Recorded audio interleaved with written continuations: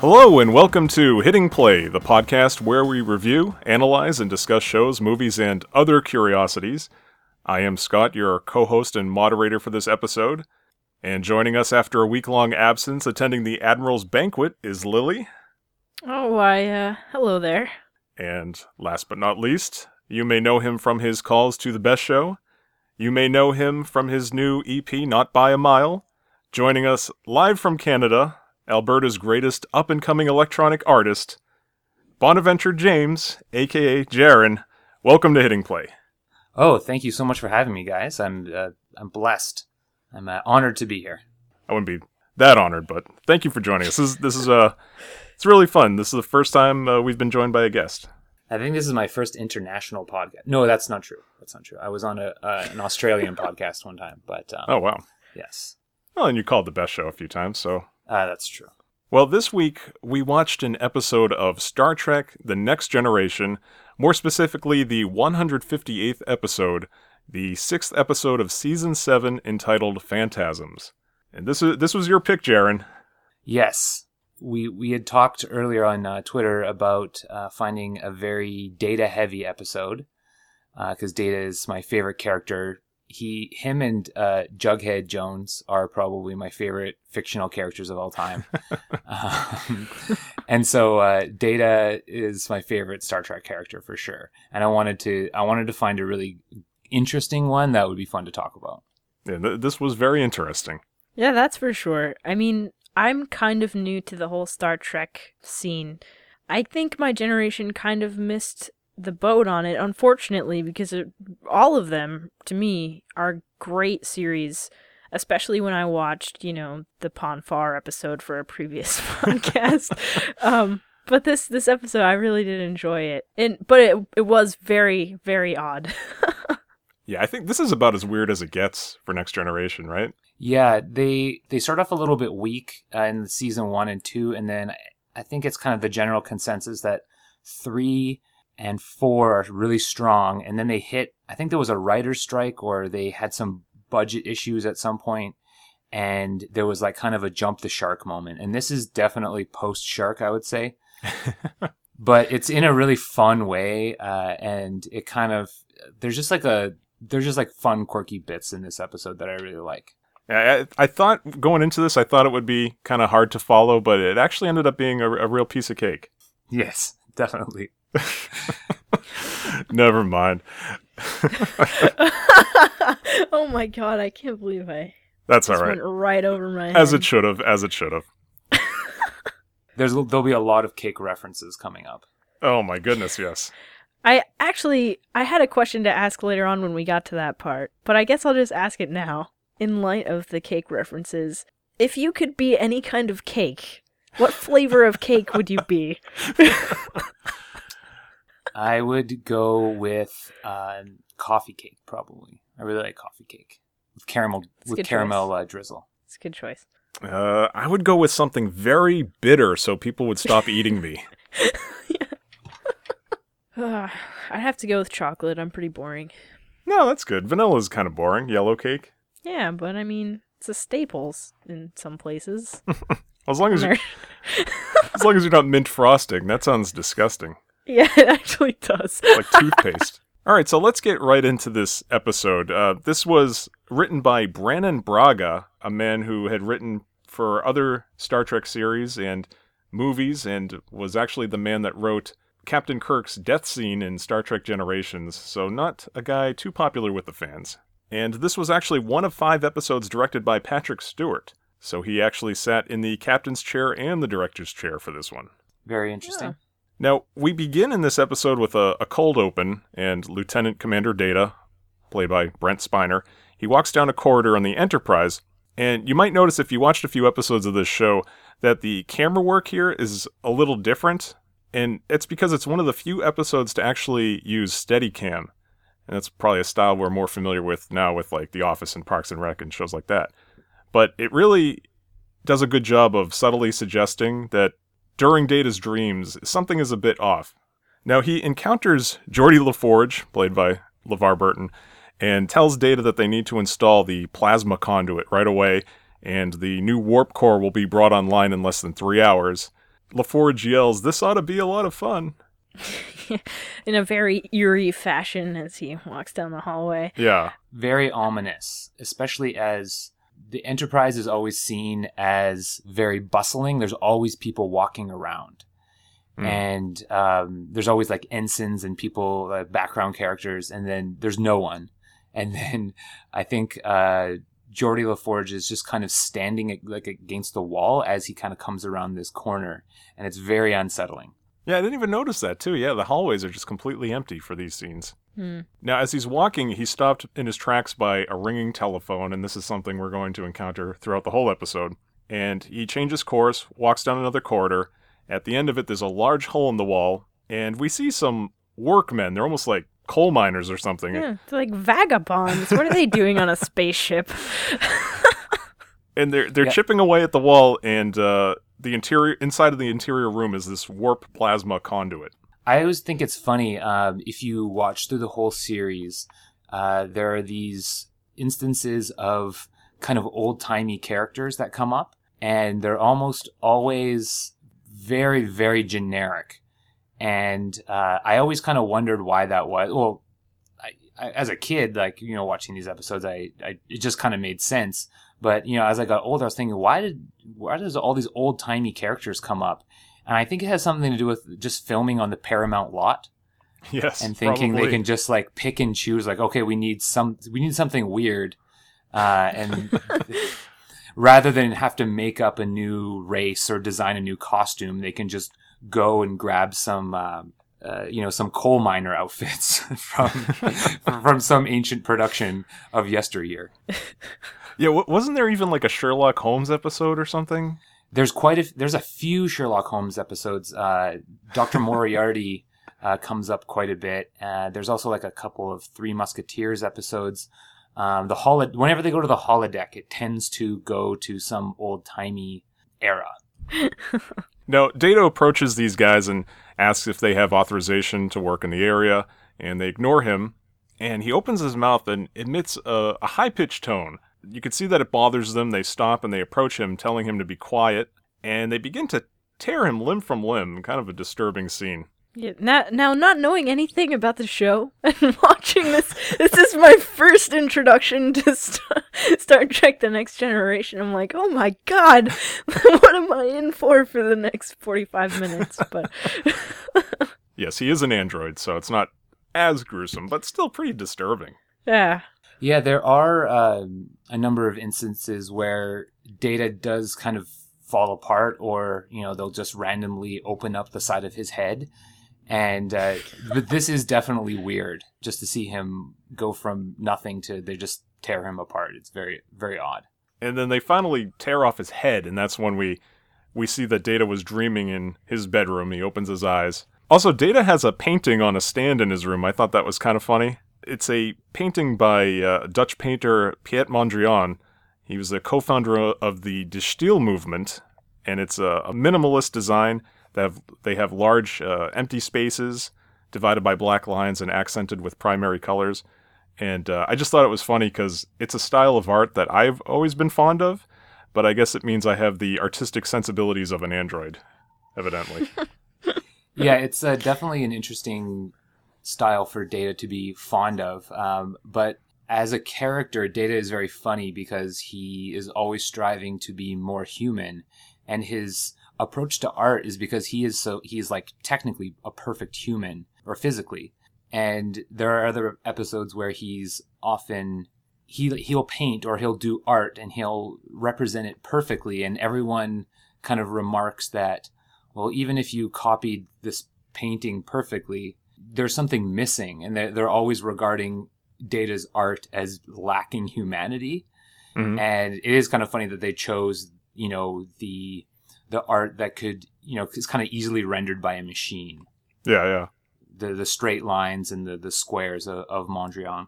And it is interesting that I did go to art school, and he was also a favorite of mine. And now here I am, like, obsessing over Star Trek: The Next Generation after all those hours I spent in art history class. Well, I'm there with you. Another interesting thing about this scene is that Data, for some reason, sleeping. And there are a lot of other episodes actually where they actually remark that Data doesn't sleep, and that's actually really creepy.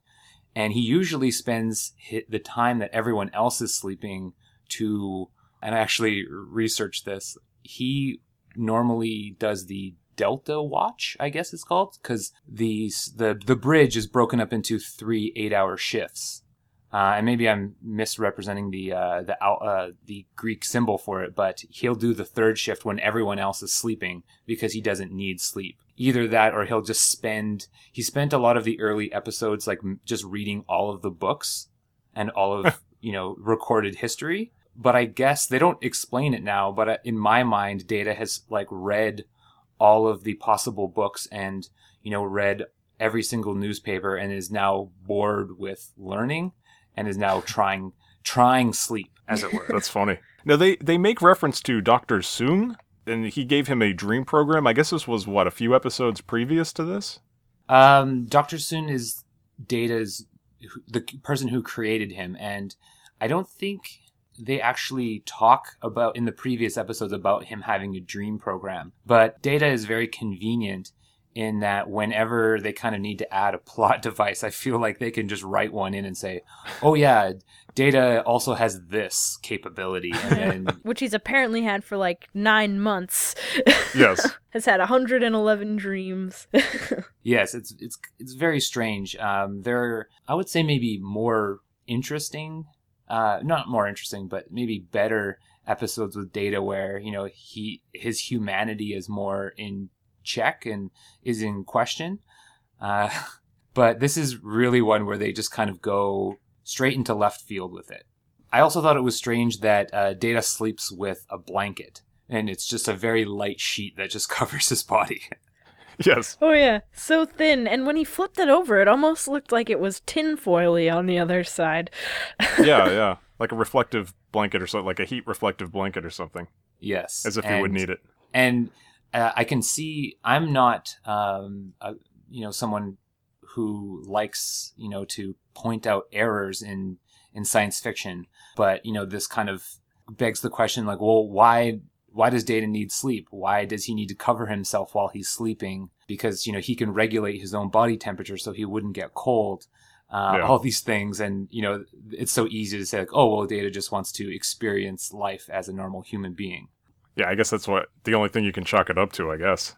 It's and he's very convenient in that way. Anytime you need like a plot device, you just bring Data in and go for it. So we go right into the opening credits, and when we return, we see the Enterprise is leaving a space station or a base, and Picard begins an entry into the captain's log. It's stardate 47225.7, and we learn that the new warp core has been installed on the ship and they're about to begin a test. Captain Jean-Luc Picard, played by the great Patrick Stewart, enters the bridge and tells Riker that he's been invited to the annual Starfleet Admirals Banquet. Must be a really fun time. I feel similarly about chemistry. And he's not happy about it. It's something that he's been able to avoid for the previous 6 years, and I guess he's pretty much run out of excuses. And I guess to him, it's just 50 admirals shaking hands and making dull conversation. This is like a weird B-plot that doesn't really... It kind of frames the rest of the action, but really goes nowhere. Yeah, it's very strange. Right. We don't even see it. Not to spoil the episode, but we don't get to go to the Admiral's banquet at the end. Yes, and I was so looking forward to the dull conversation and handshaking. Yeah. I do really like the Star Trek formal wear that the Picard will wear when there's a visiting dignitary, which I always like it when because it's kind of like a dress almost compared to his regular uniform, and I always like it when it comes out, but we don't get to see it in this episode. Too bad. Oh, shucks. No, we cut to the engine room next, where Data is currently running scans on what looks like a hot pink BlackBerry. Did you see these scanners they're using? Yeah. But really ahead of its time. I mean, this aired in 1993, and even the tricorder technology, the scanners and everything, I mean, it's very close to the smartphones that we're using today. So again, Star Trek having great foresight technologically. It is interesting.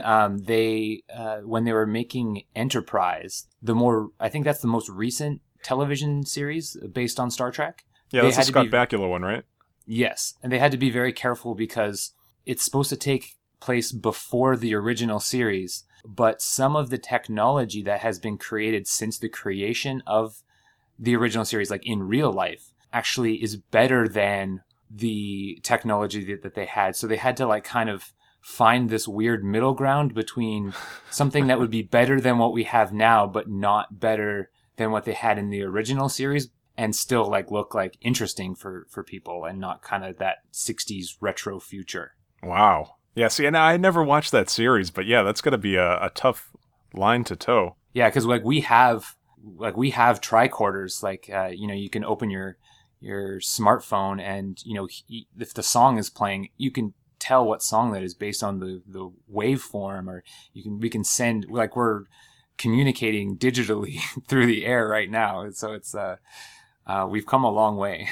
Yeah, for sure. Very true. Now, Data explains to Geordi here that due to a program that he had installed 9 months ago, he's had 111 dreams, but none were as strange and disturbing as this most recent one. And Geordi suggests that maybe it's just another level of the program, previously undiscovered. And Data tells Geordi that he's spending an inordinate amount of time thinking about this nightmare imagery and that he's almost preoccupied by it now. I have to give the actor that plays Geordi a whole lot of credit for having that enormous thing on his face the whole time he's trying to act meaningfully, That must have been the biggest pain in the butt in the entire plane. It doesn't even look very comfortable.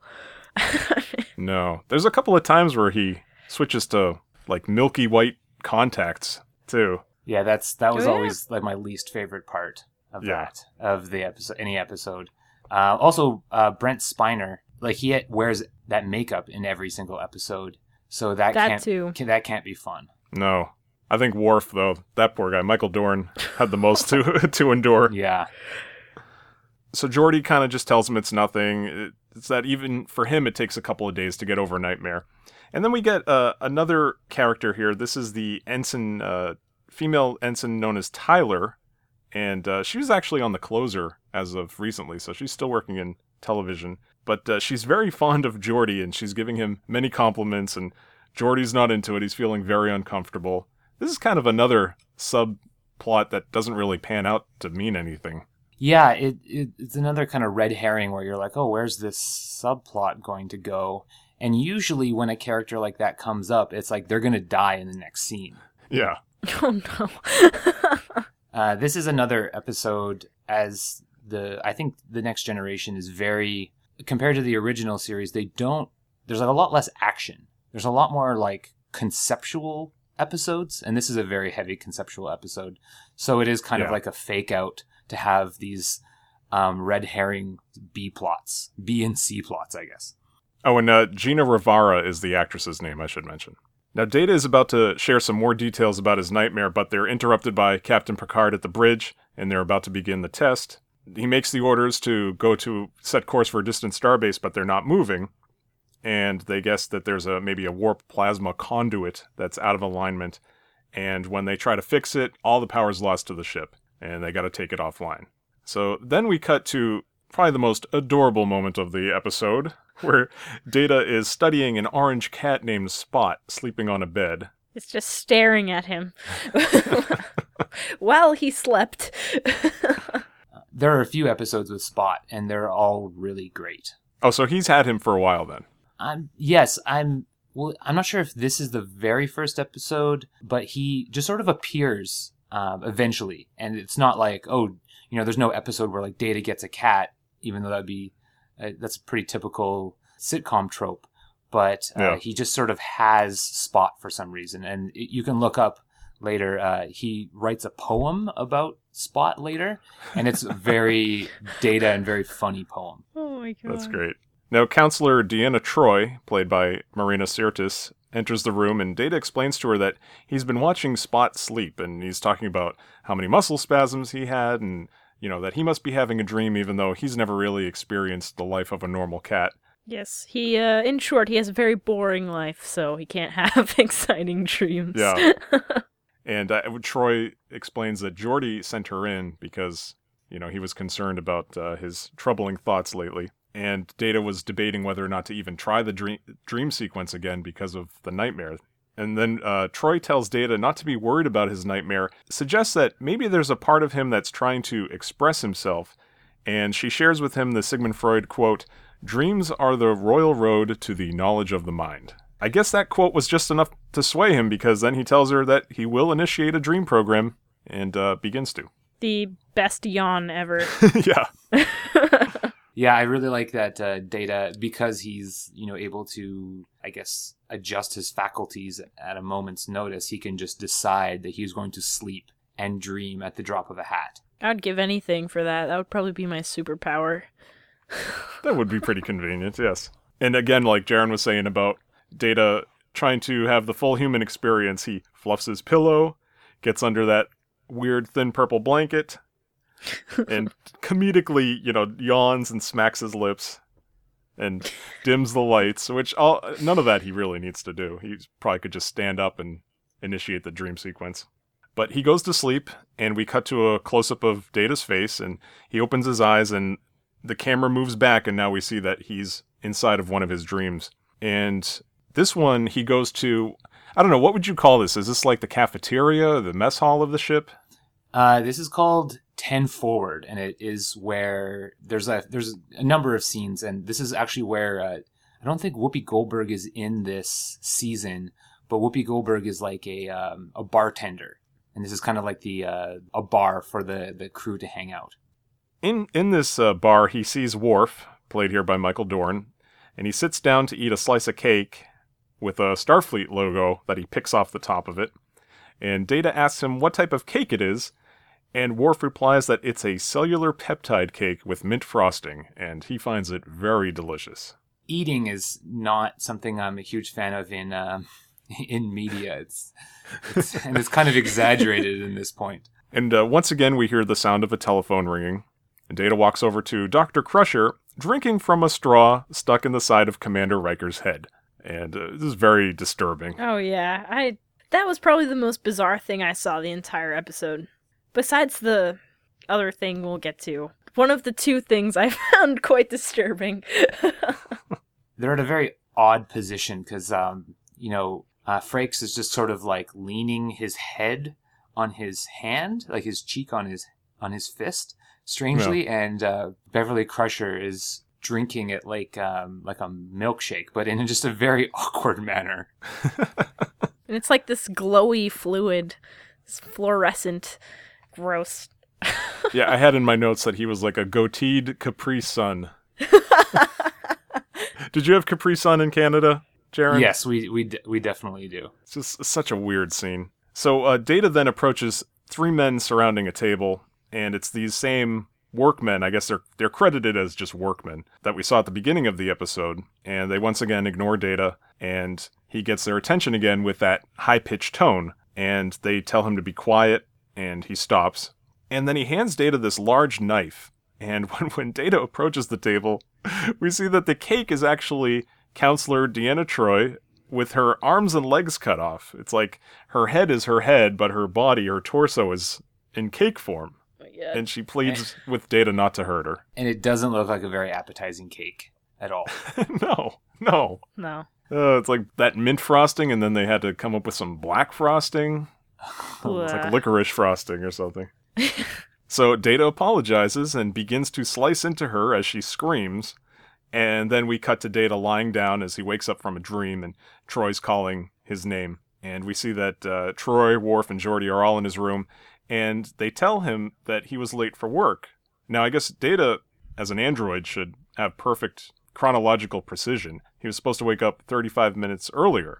So now he starts to realize that something must be wrong. It's interesting because Data's always he's running diagnostics, and then there's always like another level of diagnostics that he can go to whenever the captain asks him to do that. And it's always funny. He's like, oh, I've already ran a level 3 diagnostic. And then Captain Picard will ask him, oh, is there anything else you can try? And there's like, oh, I can run a beta wave scan of my cellular net or whatever. And it's like, there's just an infinite number of scans that Data can do, and they always take, a little bit more time than the previous one. Now, at this point, the show goes into a commercial break. So why don't we take this opportunity to take a break ourselves? We'll pay some bills, and we'll listen to a little bit of Bonaventure James' new EP, and we'll be right back.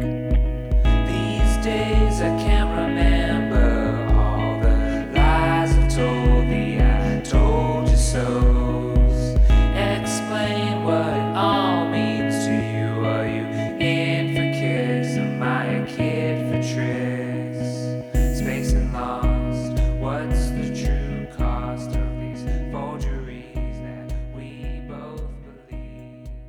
Realize that it's not. And we're back. Now, when we return from commercial here, Geordi is performing diagnostics on Data, and there's really nothing wrong with him. And Geordi wonders if maybe it's just that the dream program was designed to make him oversleep from time to time. I guess, again, giving him more of that human experience. I know I've overslept quite a bit. All the time. And Data still doesn't want to reveal what he's had these nightmares about. He doesn't want to speak anymore about any of the imagery. We then get a very strange cut to Sigmund Freud at his desk. Yes. Now, before we go into this scene, basically what's going to happen is Data is going to talk about what happened in his dream. But I figured we could do a little bit of dream analysis ourselves, considering I've got this dream dictionary right beside me. Oh, brother. This is, who is this written by? Teresa Chung. So, not Sigmund Freud. It's kind of, I've read through some of the things in here. It's a little bit arbitrary. But I figured since most of Data's dreams are violent, or, involve dismemberment or eating your shipmate, I figured I would look up violence because dismemberment was not a word in here, so. Good. I hope dismemberment dreams are not a common thing. All right, well, the start... yeah, I would hope not. That'd be terrible. The start to this violence category, let me just read it out. If you have a dream where the conflict contains gruesome, explicit images of violence, try to relate these to your waking life. If you can't think of any waking parallels, consider the identity of your opponent in the dream. Is this someone you recognize? Or is it a hidden part of yourself? Was your opponent serious or lighthearted? So, I guess it makes no sense in application to Data. Maybe if you think about, later in the episode, we realize the parasite that everyone has, and I suppose that could be the opponent related to Data's violence in his dream. Yeah. I wonder if cake is actually a word in here. I doubt it. This is, Again, I would hope not. I would hope cake dreams are not a common thing. Nope, not a word in here. I've heard some friends tell me that they often have dreams about their teeth falling out or breaking in their mouth, and it becomes it's like a very stressful situation for them. And I frequently have dreams about my hair falling out, where I'm looking in the mirror or whatever, and just like all of my hair is coming out, and that's like very indicative of maybe like my waking fears of growing old and losing my hair. But the dismemberment is very strange, because I know whenever I dream about violence, it's usually the violence is inflicted, and then I kind of wake up before I'm able to witness my arms being pulled off. Oh, God. It's kind of like the dreams where you're falling and you kind of wake up before you hit the ground. Oh, man. You kind of hope you wake up before you're dismembered completely. I've only had one dream in my whole life about dismemberment, and it was so horrible it stuck with me. I was at the fair with my friend, and I don't know, for some reason there was like this lizard in an arena, this fenced-in arena, that my friend just decided to hop the fence and, I don't know, play with the lizard or something. This was when I was younger. But my friend got cut all the way in half, like his torso from the lower half of his body. But it was like a cartoon, there wasn't any organs or anything because I didn't know better. It was like a T-bone and a cartoon was the middle section. Wow. I don't know what spurred that at all. Well, if anybody wants to analyze Lily's dream and get back to us, email us at hittingplayshow@gmail.com. I'm sure she'd love to read your analysis. So yeah, Sigmund Freud here talks to Data, and he tells him that he's experiencing a classic dismemberment dream, or in his case, a dismantlement dream. And it's spun as his mechanical self conflicting with, I guess, his human tendencies, and somehow that's tied within the ego and the id struggling for domination, which those are classic Freudian concepts. And just to point out here, Sigmund Freud is played by Bernard Cates, and he is from Boston and has a lovely German accent. Oh, he has that accent for real? No, just he's born in Boston. Oh, okay. No, he doesn't have one. Well, fortunately, we don't get a blend of German and Bostonian. Oh, that would be something horrific. I felt like they did a really good job of kind of giving just a little bit deeper than Psych 101 description of like Freud's ideas. Like they just kind of, they hit on like the ego and the id and the dream analysis, and then from there it's like I've maybe taken one psych class in my whole life, and I feel like I have a more a deeper understanding than they kind of just glaze over. Yeah, and then Freud here explains even further that the workmen are to signify the destructive id, and then it gets really weird where the devouring of Troy as a cake symbolizes Data's desire to possess his own mother. So I guess we kind of realize here that Freud is just a program and he really doesn't know Data's background because Data doesn't have a mother. And then he explains that maybe the knife suggests some shortcomings in the bedroom. And Data explains, yeah, that doesn't apply to him. And Freud thinks, well, then that's your problem. It is very funny. I don't have a lot of, my only experience with psychology is essentially through sitcoms and television. But there is always that trope of like a psychologist sort of only saying things that further their own, they're essentially infallible. You can't really, it's always like, well, if that's the problem, then this is the problem. And it always ends up seeming like a scam just to get you to keep coming over and over again. Like you'll never truly be cured. Right. Yeah. So even Data now is just like, all right, you're not helping me at all. Turns off the program, and we see that he was in the holodeck. Now, back at the bridge, Picard receives an incoming message from Admiral Nakamura. He's played here by Clyde Kusatsu, and who I best remember as Principal Edgar Shimata, the principal on Family Matters. Nakamura asks Picard why he's late for the Admiral's banquet. Picard tells him that, honestly, they're having problems with the warp core right now, and assures him that it's not another excuse, because, again, Nakamura knows that Picard's been avoiding it for the past 6 years. So then Geordi calls from the engine room, tells the captain they're ready for another test. Once again, they set a course, and once again, the engine fails. So Geordi and Data are running scans along with Ensign Tyler, who again has this big crush on Geordi in this weird subplot. Geordi hands Data what's known as a brace coil for him to run a metallurgical scan on it, and when he hands it to Geordi, we see that the brace coil is conveniently that black-handled serrated knife from his dream. This part really confused me because I'm like, is this what it's supposed to look like? Or is Data, is Data having a hallucination or what? But I guess that's what it looks like. Yeah, this is like I've seen this episode, I guess, twice in maybe the past few months. And it was very strange because I didn't pick up on that either time. I just couldn't figure out why all of a sudden he had this knife again. It troubles him to see it, and he tells Geordi that it's reminiscent of this element of his dream. And all of a sudden he turns to Geordi, and we see this ferocious little needle-toothed mouth or something coming from the back of his neck. Yeah, that was the second most disturbing thing.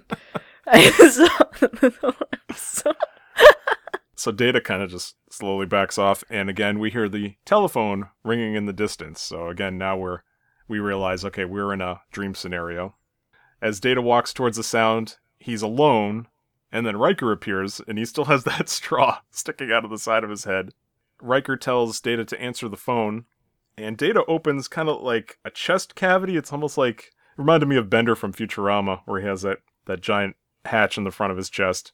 Oh, that's right. Again, another, as Jaren mentioned, Data being a convenient plot device, kind of like Bender. You know, he can have whatever attachment you need him to have to further the plot. That's true. And like in the pilot episode where he puts both his arms back on without having arms. Yeah. Robots can do anything. That's what's so convenient about them. He opens up his chest and there's this, like, I don't know, 1930s era phone inside. And he picks up and there's Freud on the other end telling him, "Kills them all before it's too late." I guess Data's interrupted by, like, you know, a hand on his shoulder. When he turns around, Geordi and Tyler are standing there, and he realizes he was talking into the brace coil like a telephone the whole time. And so, yeah, it caused a weird, confusing moment for everybody. Yeah, I can't imagine how long he was standing there like that for. Like, just in a trance with this knife-looking object held up to his own head. Must have been alarming. What a dangerous part to manufacture for an engine. Yeah, it should have one of those, like, hazard labels on the end of it. It's like gruesome blade. So we cut to commercial, and when we return, Data is speaking to Troy now, and he explains that now he's seeing these dream elements even though he's awake. And Troy seems to think maybe it's just a technological problem. Data's starting to believe the Freud program, that maybe there's some violence within him coming forward. I guess Troy figures, well, maybe it's the beginning of a neurosis. And she tells him that even Freud said sometimes a cigar is just a cigar. So then Troy tells Data that she wants to begin counseling him and advises him to shut off the dream program until they begin their sessions. There's a funny moment here where Data seems really excited to get more counseling, and he kind of jumps to like, oh, like every day, which reminded me of another show that I'm kind of obsessed with is Monk. Adrian Monk has a lot of psychiatrist scenes, and he wants to see him more and more and more, and kind of has to rein it in. I thought that was really funny. Yeah, very excited. In fact, I think even Troy comments like, "You're the only person I've ever seen excited about the prospect of having a neurosis." And so we get a very funny scene where Picard is like meddling about the engine room, trying to help the situation any way he can, and he's really being annoying. This is like kind of odd to see Picard as just like this annoying little kid that wants to like help. Which is very true. Yeah, this doesn't come up very often, but I think there's to see Picard like trying to put himself and like help, and he's like just trying to find anything that he can do to kind of move it along, just to sort of show that he is interested in going on this to get to the Admiral's ball, but he cannot be of any help. It's funny just to see like Geordi being like, no, don't touch that, don't touch that. It's funny just to think that Picard, or I shouldn't say Picard, Patrick Stewart directed himself in this scene. So he's just like, all right, I'm going to go over here, and I'm going to annoy you, then I'm going to go over here, and I'm going to annoy you. And finally, Tyler comes in. She's finally useful in this episode. She gives Picard some menial task, like to move boxes or something in the back, much to Geordi's relief. Yeah, I never thought he'd leave. And this whole time, as all this is happening, Data's looking down at the brace coil again, or AKA, I guess we can call it a knife now. He's looking down at it, like staring at it.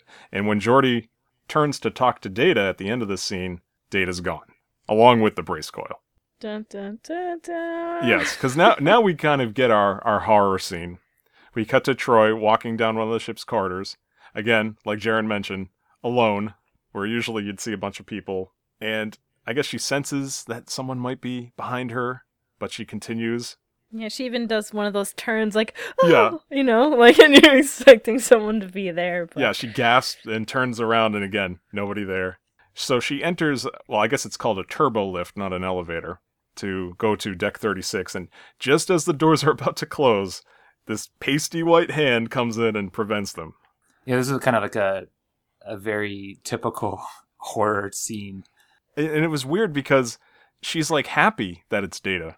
oh, Data, thank God, and like doesn't even notice the knife in his other hand that he is holding towards her, pointed directly. Yeah, and this is somebody she had just, I mean, we would assume it was only maybe an hour or two ago, like, just diagnosed this individual with a neurosis and had explained to her of these violent images, and now she's alone with this person, and she's so relieved to see him. I thought that was kind of strange. So yeah, he holds up the brace coil, tells her to hold very still, and repeatedly begins to stab her in the right shoulder. I don't know how she didn't die. I was like, oh no, that's the end for the counselor. And what's interesting is this scene was actually edited by the BBC for the airings of this in the UK to really cut down on the stabbings. I don't even know if they showed the actual stabbing. But it's one of the very few episodes of the series to receive that treatment in the UK. So we cut to commercial, and when we return, Riker's talking to Worf, and they walk down the corridor, and when they arrive at the turbolift, the doors open, and there's Data just holding the bloody knife over Troy's collapsed body. There are two amazing lines. One's coming up a little bit later. And then there's one where Jonathan Frakes says, or Commander Riker says, it's better than music. It's jazz. Yes. Yes. For Lily's benefit and the listener, if you're not familiar, Commander Riker is a noted trombone player. And it's super, super silly. And every time he does it, it's just kind of embarrassing. Like I have to look away. I cringe when watching that episode. But he's got this like kind of, I guess maybe like in the late 80s and early 90s, jazz was really cool. But like, yeah, no, it's quite funny. I'll have to make sure I check that out. So we then cut to Picard's desk where Data explains that he just had this uncontrollable urge to eliminate the image that he saw, and what he saw was another one of these weird mouths, this time on Troy's shoulder. Geordi tells Picard he's going to run a subpolymer scan, but it will take a while, and in the meantime they relieve Data of his duties and he's confined to his quarters. I am so surprised they didn't do more. I mean, he stabbed one of his crewmates. Basically, they're grounding him. Like, go to your room, son. Stay there for a while. Think about what you've done. You know? So at the sick bay, we find out that Troy got stabbed, but now it's starting to heal, but it's not healing correctly, and she's breaking down at the cellular level. And it's because these weird, I don't know what you'd call them, they're like psychedelic vampire dust bunnies are on everybody, and they're these weird leeches that are breaking down the cells of not just Troy, but everybody on the ship. Everybody has them, except for Data, of course, because he's not human. Right. I thought it was kind of weird, though, that they are apparently affecting the ship, but not Data. Yeah, that is bizarre. And so finally, Picard catches up with the viewers, and they start to realize that there's a connection between these creatures and the imagery in Data's dreams, especially because of where they're located. Troy had one on her right shoulder. That's where Data felt the need to stab. So they get this idea that they're going to link his neural net to the holodeck. Basically, Data's going to have another nightmare, and Geordi and Picard are going to go in and experience it with them. So they're led back to this area. What was it called again, Jaren? 10 forward. And this is where Dr. Crusher is again enjoying some Riker aid. Worf is having his cake and eating it too. And Data proceeds to carve up the Troy cake once again. Picard says, well, the cake and the mouth are symbols of consumption. And the phone rings again. This time, the call is for Captain Picard. And it's Sigmund Freud telling them to kill them all before it's too late. All of a sudden, we're transported to Sigmund Freud's office, where Freud himself tells the crew that he symbolizes Data's unconscious mind, giving him warnings. And the workmen bust in, they shoot Freud, they kind of rearrange the office, and there's a hole in the wall again with the warp coil, and they begin probably the worst pantomimed hammering I've ever seen on television. Yeah, it's really bad. It's like you could tell the prop guys are like, all right, now don't really hit it. And this is the scene, the previous scene was when Worf, with his mouth full of mint frosting, kind of like, it's a cellular peptide cake. And he's like, with mint frosting. And it's just like perfectly delivered. It's so funny. Yes. And cellular peptides, I guess they have to do with amino acids. So it's basically, again, breaking down everybody in the crew down to their essential chemicals. So Data tells him to stop and does that high-pitched tone again. And Picard says, oh, it's causing them pain, continue. And they fall to the floor. Data then has, conveniently, an epiphany, and he wakes up from his dream. So he tells Geordi to arrange his, what's called, I guess, a positronic subprocessor to emit an interphasic pulse. Geordi makes the necessary adjustments. And it's kind of funny, because I'm looking at the time that's left in this episode, and it's like, wow, they really got to wrap this storyline up. They only have a few minutes left. And we never really see it happening, but this IP pulse, it sweeps the ship, and Crusher uses her scanner and says, oh yeah, it worked. Miraculously, they're all dead. Yay! Yeah, I was redoing my notes, and there's like a lot in the earlier part of the episodes, and by the end, it's like they just rush through it. Yeah, that's what it seems like. So then we cut to an exterior shot of the Enterprise, and Picard's entering a supplemental entry into his captain's log, and explains, oh yeah, the creatures are completely gone, and the infestation originated within the warp core. Back at the engine room, Geordi explains to Picard that the conduit was manufactured on Thanatos 7, and it was created with a new process that somehow attracted the organisms to it. I mean, that's kind of the only explanation we get. Thanatos actually refers to the Freudian concept of the death drive, so they kind of tied it in that way. Yeah. Yeah, and I looked up a little more about that, and it's the instinct towards death, and it's the leading of organic life back to an animate state. So I was like, okay, well, I guess that kind of explains like what those leech-like creatures were doing. But yeah, kind of a weird reference to sneak in there. Yeah, well, you know. And that's why I get my parts from the dealership. So Geordi tells the captain it'll take another 6 hours to create a new conduit. Picard realizes that the banquet will be completely over by then, and although Geordi offers to rush the process, Picard tells him, oh no, he wouldn't want to sacrifice the safety of the ship. Take your time. After all of that. Yeah. And I was thinking, like, they could just make their own in 6 hours?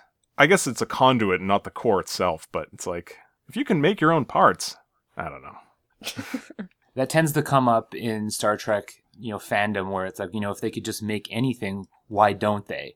And, some interesting screenwriter will always come up with some reason why they can or can't make almost anything. And because this episode didn't have enough endings, we then finish with a scene where Data is playing with his cat, and Troi enters with a covered tray, and she tells Data that turnabout is fair play, and presents Data with a cake in the shape of him. It's like, and then Data wonders what Dr. Freud would say about consuming oneself. Yes. Yeah, and Troi tells him sometimes a cake is just a cake. It's only auto-cannibalism, don't worry. Yeah, this horrible, confusing ordeal that we all had, let's make fun of it in cake form. Yeah, this terrible thing, and you definitely stabbed me. Here's a little memento, this sugary, sweet memento. And that's the end of the episode. Very, very strange. What were your thoughts on this episode, guys? There are a number of maybe more serious Data episodes. Like there's an episode where they have to decide whether or not Data is property of Starfleet versus being a sentient being. And there are some more, deeper sci-fi, but this episode is just a lot of fun. And it's silly, and, it does that thing that unfortunately happens in some of the later episodes where it, spends the bulk of the plot is in the first 35 minutes, and then they rush through the last 15. But it's kind of goofy, and I like it. Yeah, I definitely have a similar opinion, especially it being my first introduction to Star Trek The Next Generation, which is a common theme of this podcast. But for it being the first episode I watched, I really like how quirky it is and the personalities of the different characters, especially Data and Worf. I know we didn't quite go over it, but the altercation when Data is giving Spot away to Worf, and Worf is like, I will feed it. Yes, he won't call it pretty. Yes. Right. Yeah, very good show. It makes me want to go back and watch it from the beginning to really get a full understanding of it. Yeah, I had seen a couple episodes, but certainly not this one. And it was crazy, but yeah, definitely a fun episode. And I'm glad you suggested it, because it's probably one of those ones I probably wouldn't have gotten to. And I feel bad for Lily. The 2 episodes of Star Trek we made her watch was one where Spock kind of goes crazy, and this one where Data kind of goes haywire, so I hope she realizes it's not all this outlandish. No, I understand.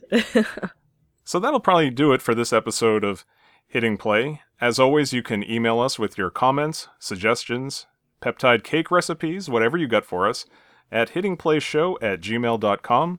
We're on Twitter @hittingplay, and we're also on Vine now. We have a Vine account. I don't know if we'll ever really use it that much, but... Now, Bonaventure, or Jaren, I have your new EP, Not by a Mile, and it's really great. And how would you describe your music for the uninitiated? It's like lo-fi, kind of sad R&B. That's kind of how I describe it. It's really good. It's some really interesting beats, and especially listening to it with headphones, it makes for a more interesting experience. Yeah, I really enjoyed it as well. I believe my favorite track off the new EP is Space in Lost. That is definitely my favorite. Oh, thank you guys. And how can people buy this? They can go to iTunes and search Not by a Mile or Bonaventure James. That's BONNAVENTURE. Probably Google will give you an outline of all the different ways. It's on Bandcamp, it's on Spotify, iTunes, Amazon, all the stores. Very good. And it's great. Everybody should get it. Thank you. And Lily, do you have any plugs? Just my YouTube channel, Lilliputian22. If you enjoy video games or watching people play video games, which is an interesting concept, but popular on YouTube right now, definitely check me out there. I am on Twitter @MC&Friends. I'm also on Vine, MC&Friends as well. There I do little flip page animations. And please subscribe to us on iTunes and leave us a 5-star review. It helps us out, and if you do, you will get a shout out on the show. We try to make those creative. Well, we have been Bonaventure, aka Jaren, Lily, and Scott, and this has been Hitting Play. Thank you so much for listening. Thanks, guys.